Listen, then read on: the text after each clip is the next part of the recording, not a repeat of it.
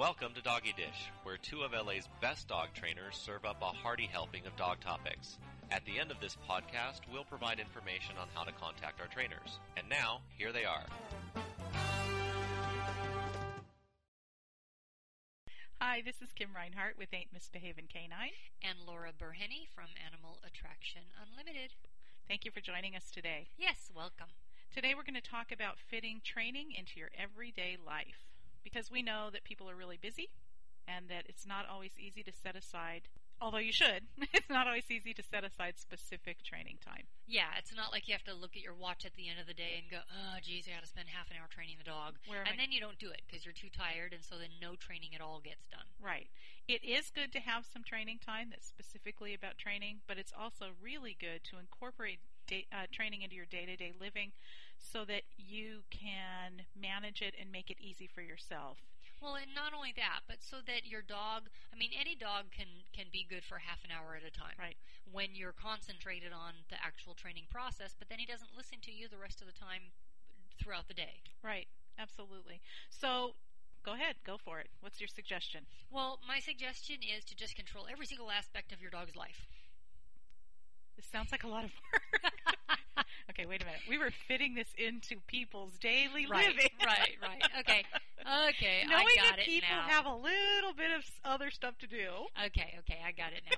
No, but the things like, the simple things, obviously, making your dog sit at the door before you open the door to let him go in or out, but sit for petting. All the basic sit stuff. You sit before you let him up on the couch. Maybe there's people who don't know what basic stuff is. So basic stuff is it. Everything that your dog wants, you can take control over, and if you make your dog do something, an obedience exercise, like sit or down for that, then that's training.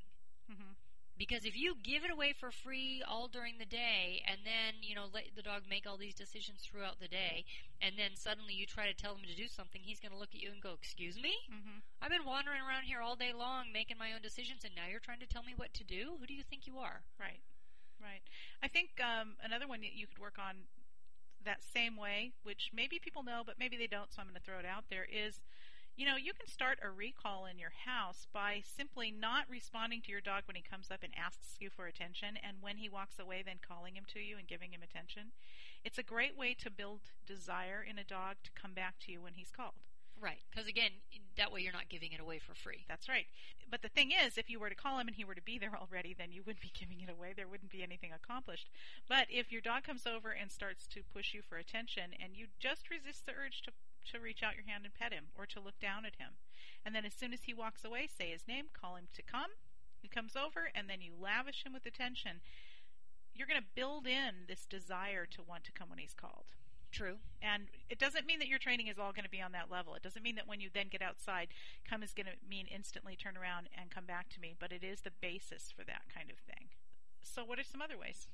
Well, some other ways are like, if I'm just sitting here in my office and I have a dog bed in my office, that I'll bring a dog in and have him, because just so you know, folks, my husband's allergic to dogs, so they don't have access to all of the house.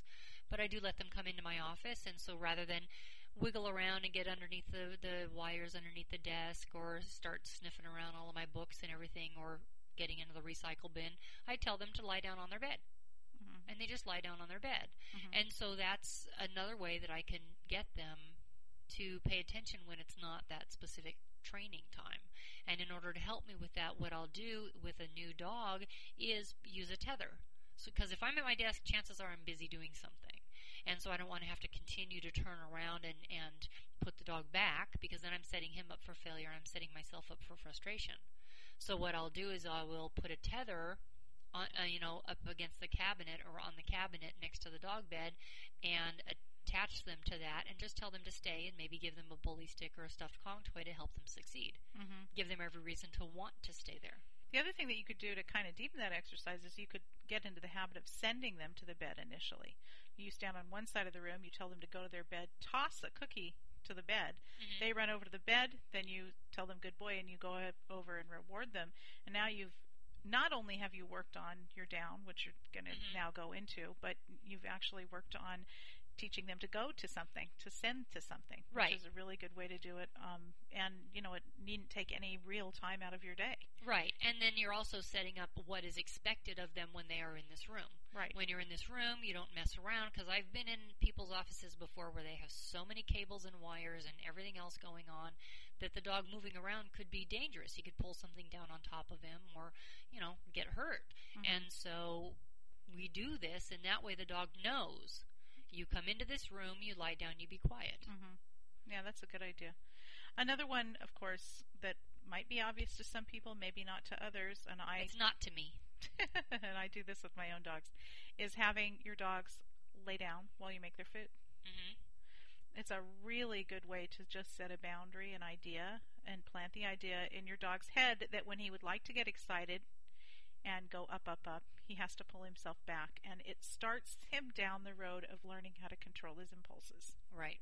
So you don't have to make a long, drawn-out, adventure out of it. If you only have a few minutes and you're making the dog's food and you've got something that you need to do, you can get towards the end of it, ask him to lay down, good boy, give it to him. And that's how you start that behavior. And Right. then you start rolling it into a longer period of time when the dog gets really good at it. So I'm not saying that you, first time out the door, start making the dog's food, tell him to lie down. Right. And then, although I mean, that's how I do it. I just keep turning around until every time they get up, and very quickly they realize she doesn't keep moving unless we stay in a down position. Right. And it does teach them to control their impulses, because that's a Right. really exciting time. Leash, getting them out to take them out for a walk, it's the same thing. You get out the leash, you ask a behavior of them, and you do not snap that leash on. Until they're calm. Right. Because otherwise you're rewarding out of controlness. But again, if you don't have a lot of time, you might not start that at the very beginning of getting the leash out. You might only ask them to sit when you're just ready to snap the leash on, so that you only have to catch a second of behavior, and then build on that in the future, so Right. that you start asking it a little sooner, and then a little sooner, and then a little sooner. Before you reach for the drawer or the doorknob, where the leash is kept. Here's one. The stairs. But if you're I'm going to sorry. do that, by the way, make sure that you stay with your intention, and that you don't say, oh, well, I was going to work for the dog waiting for 5 seconds, but I don't have that long, so he got up, so I'm just going to put the leash on him anyway. Right. Don't start a behavior that you're not ready to follow through with. Exactly. And here's another big one. And this goes back to my parents when they got their dog. And I taught him he is not to be on the stairs at the same time as a Right. person. Because my mom has bad knees, and I didn't want him racing up and down the stairs, and he's a big dog, but even a small dog can cause problems because they get under your feet. Mm-hmm. I didn't want him on the stairs at the same time, and I did not want him at the top of the stairs. I never wanted him above them on the stairs. Mm-hmm. He was always to be below. So it was either they put him on a stay at the bottom of the stairs, they get to the top of the stairs and then call him, or from the top of the stairs they send him all the way to the bottom first, and he can't come back up onto the stairs while they're walking down. Right. And I didn't want him staying at the top while they're walking down, because again, it's not about them going first. Mm-hmm. It's about who decides who goes first. But I didn't want him at the top, because then there's that anticipation on his part that they are about to get to the bottom of the stairs, and he knows they're going to release him anyway, that he could easily break the stay, and they wouldn't know it. And then he comes barreling down from the back. Right. Another good one, my sister, by the way, this is my sister's thing, is We love our families, dogs. by the way. No, she actually, Hi, Mom. this was a limit that she set herself, and I was really impressed. Her dogs are not allowed to be in the kitchen when she's making food. That is a time when they are where it is enforced that they stay out of the kitchen. Now, she didn't start by continuously trying to keep them out of the kitchen while she was making food. Mm-hmm. She started at a low level when she would just go in there for a few seconds to get a snack or whatever, and she would insist that they stay out. And when she was making dinner in the beginning and they did not have that behavior, Right. she would close them out. Right. So they didn't have access, so she would manage the situation. But eventually she got to the place where she starts to bring out the pots and pans and starts to make noise. The dogs are not, by the way, excluded from the kitchen. They can go in the kitchen. They just can't go in the kitchen when she's making food. Right. That's just a rule. Right. And that is a good rule to have, because if you're carrying a pot of boiling water, Mm-hmm. if you're carrying something hot or sharp, Mm-hmm. I mean, the other day I dropped a sharp knife on the ground, and my dog was luckily 3 or 4 feet away, but if I had to, I would have stuck my foot out and had the knife go in my foot rather than in my dog. Right. actually, that's where my thing with, my dogs, when I'm making their food, have to lay down and stay put. And that's where it came from, because Right. I have terrible dropsies. Yeah. I'm always dropping something on the floor, and I was afraid I was going to drop something on top of them, when they were standing underneath me. So it became important that they did the downstay away from me. Actually, any rule that you impose in the house that you follow through with sets your dog on the road to good behavior. Right. Because you know what I think is more important than an actual fully obedience trained dog is a dog with good house manners. Absolutely. You don't have to sit down and train your dog sit down in a 20-foot stay with a nice recall and a finish in order to have a well-behaved dog. Without question. And as a matter of fact, I know for a fact I am one of the laziest trainers on the planet Earth. That's why we do this together, because I'm a lazy trainer too. Yeah, it's true. It is. I have really slacked off over the years. Yeah. The first couple dogs I had, man, they had everything on them, and I was really strict with them. Mm-hmm. And now it's like, you know what? As long as my dogs have good house manners and are well-behaved citizens, I don't care. Me too. I want a dog that will behave in the house, that is housebroken, that comes when he's called. I'm really absolutely a killer about that. That stays. Right. I'm big on stays. And after that, I pretty much don't have a lot of requirements. If I tell my dog to stay and he lays down or he stands up, I don't care, as long as he stays. I just don't care. But the thing is, it's that living with them. Can I live with them? Can I take them places? Do I have control over them in a situation where I need control? And then the other stuff is not so important to me. However, there are so many ways to incorporate that into your daily living. And one of them is to simply ask the dog for something every time you have something that the dog wants. Right. Our little dog Daisy, I never really put a whole lot of time into training her because she's a little dog. Little dogs we tend not to train because we can just pick them up to get them out of trouble. And she's not that little. She's about 17 pounds. But, I never spent a whole lot of time actually training her sit, down, stay, any of that. And one day, I don't know, I guess we had her for about 2 years, and I go and I tell her to do something, and she does it. And I look at this dog, and I go, where did she learn to do these things? Because I did not teach her. I did not specifically set aside time to teach this dog these things. It was just through daily living and what I required of her. Yeah. Absolutely. You know what? I don't think I ever set aside time to train. In fact, I remember Laura and I at one time worked on something called a working trials, which is a big competitive thing in England, but we were going to do a working trial here in the States, and Laura and I, and some other trainers, but specifically Laura and I worked together several times on this working trials, and we laughed because both of us are so lazy. We're just, and so part of the reason that we worked together was so that we had to do it. Right. Because our discipline, our self-discipline for training was so poor. Right. That's not to say that our dogs don't have behaviors. They do, because in day-to-day life, that's when we are working on them. And teaching them. The other people we were competing with were big-time obedience people. I mean, like competitive obedience people. And that so they all set the aside time training. I mean, they are really diligent about taking their dogs out and, training every day. Yeah. I mean, it's a huge part of their lives, and honestly, I don't even want to do that. Yeah. It's not even about, that I'm too lazy to do it. I just don't even want to do that. It's not appealing. Yeah. Right. So we did this to keep each other honest for training, and yet our dogs have behaviors, and the reason that our dogs have those behaviors is because it goes into the everyday life, everyday time that we spend with them. So, again, recalls. Start calling your dog to what he wants. Don't just let him show up and then reward him. Start calling him to it. Catch him when he's not looking, call him, and then make sure when he gets there you have something really amazing for him, and that can just go through your day-to-day life. And what is more important than a recall? I think a recall is one of the most important behaviors you'll ever put on a dog. A recall and a stay. Yeah. Those are the two. Those are the two life-saving behaviors. Yeah. Those are the two that I'm absolutely really strong about. Right. I mean, and again, stay isn't a down stay or a sit stay. I'm like you. If I put my dog in a position and say stay, I expect them to stay there. Like if I say sit and I say stay, I expect them not to slink into a down. Mm-hmm. But if we're walking and I just say stay, or if I'm going out to my car and they follow me to the front door and I say stay, they can lie down if they want to. They can sit. They can do whatever they want. But I'm not going to require them to day in a position. Well, that's the funny thing, actually, when we started this working trials thing together. Honestly, my dogs had amazing stays. Absolutely amazing stays. I could go out of sight. I could do all sorts of things. What they didn't have was a sit stay or a down stay. Right. They had a I'm not going to leave here Right. stay. And so that was one of those things that I had to work for. It's the same thing. I don't care so much. And so I wasn't inclined to put them in a particular position. I would just tell them to stay, and they would stay. And I would know that they could stay, and I didn't have to turn around and watch them or babysit them. So it just depends. You have to figure out, first of all, what is it that you're trying to get? What is it that's important to you? And then take time during your day, but only a few seconds here and a few seconds there to reinforce it into your daily activities. Because, in the end, that's where we want these behaviors anyway.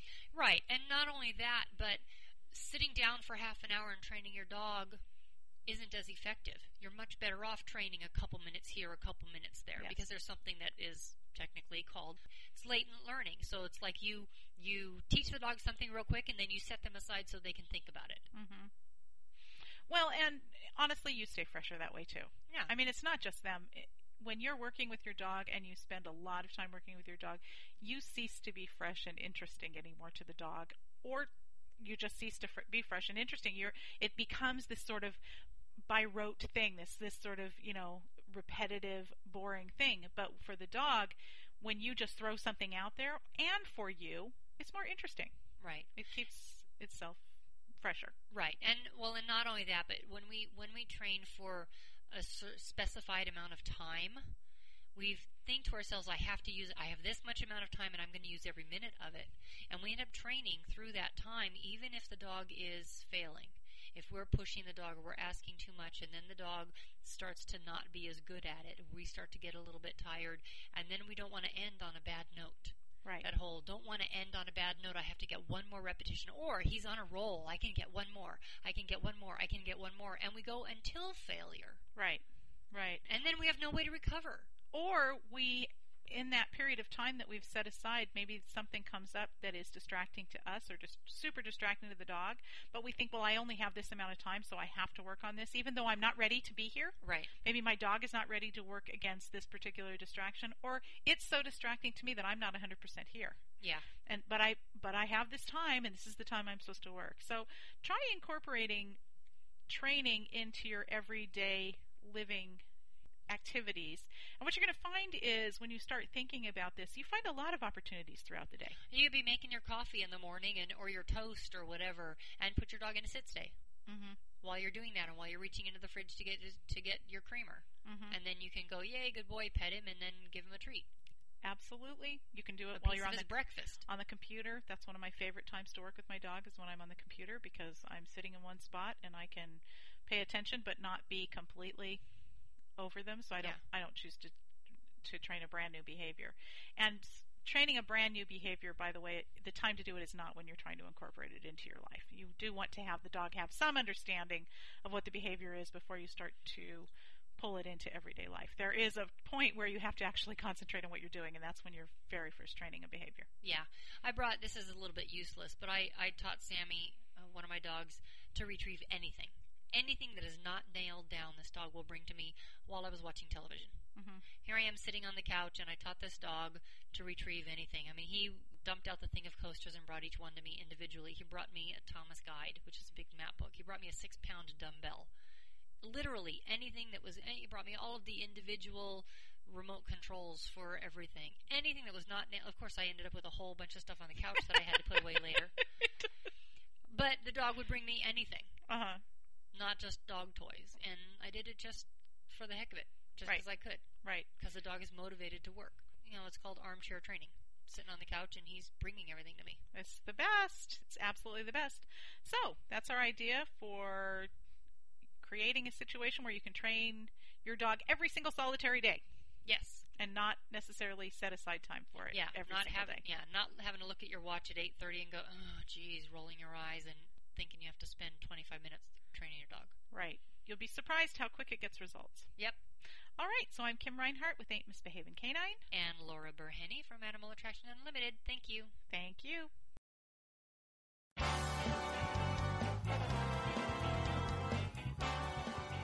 You have been listening to Doggy Dish, a podcast series about dog training and other related issues. To suggest a topic for a future segment, please email us at dogdishtopics@yahoo.com.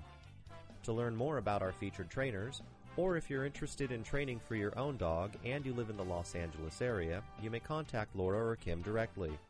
To speak with Laura, call 818-800-4818 or visit her website at www.petdogtrainer.com.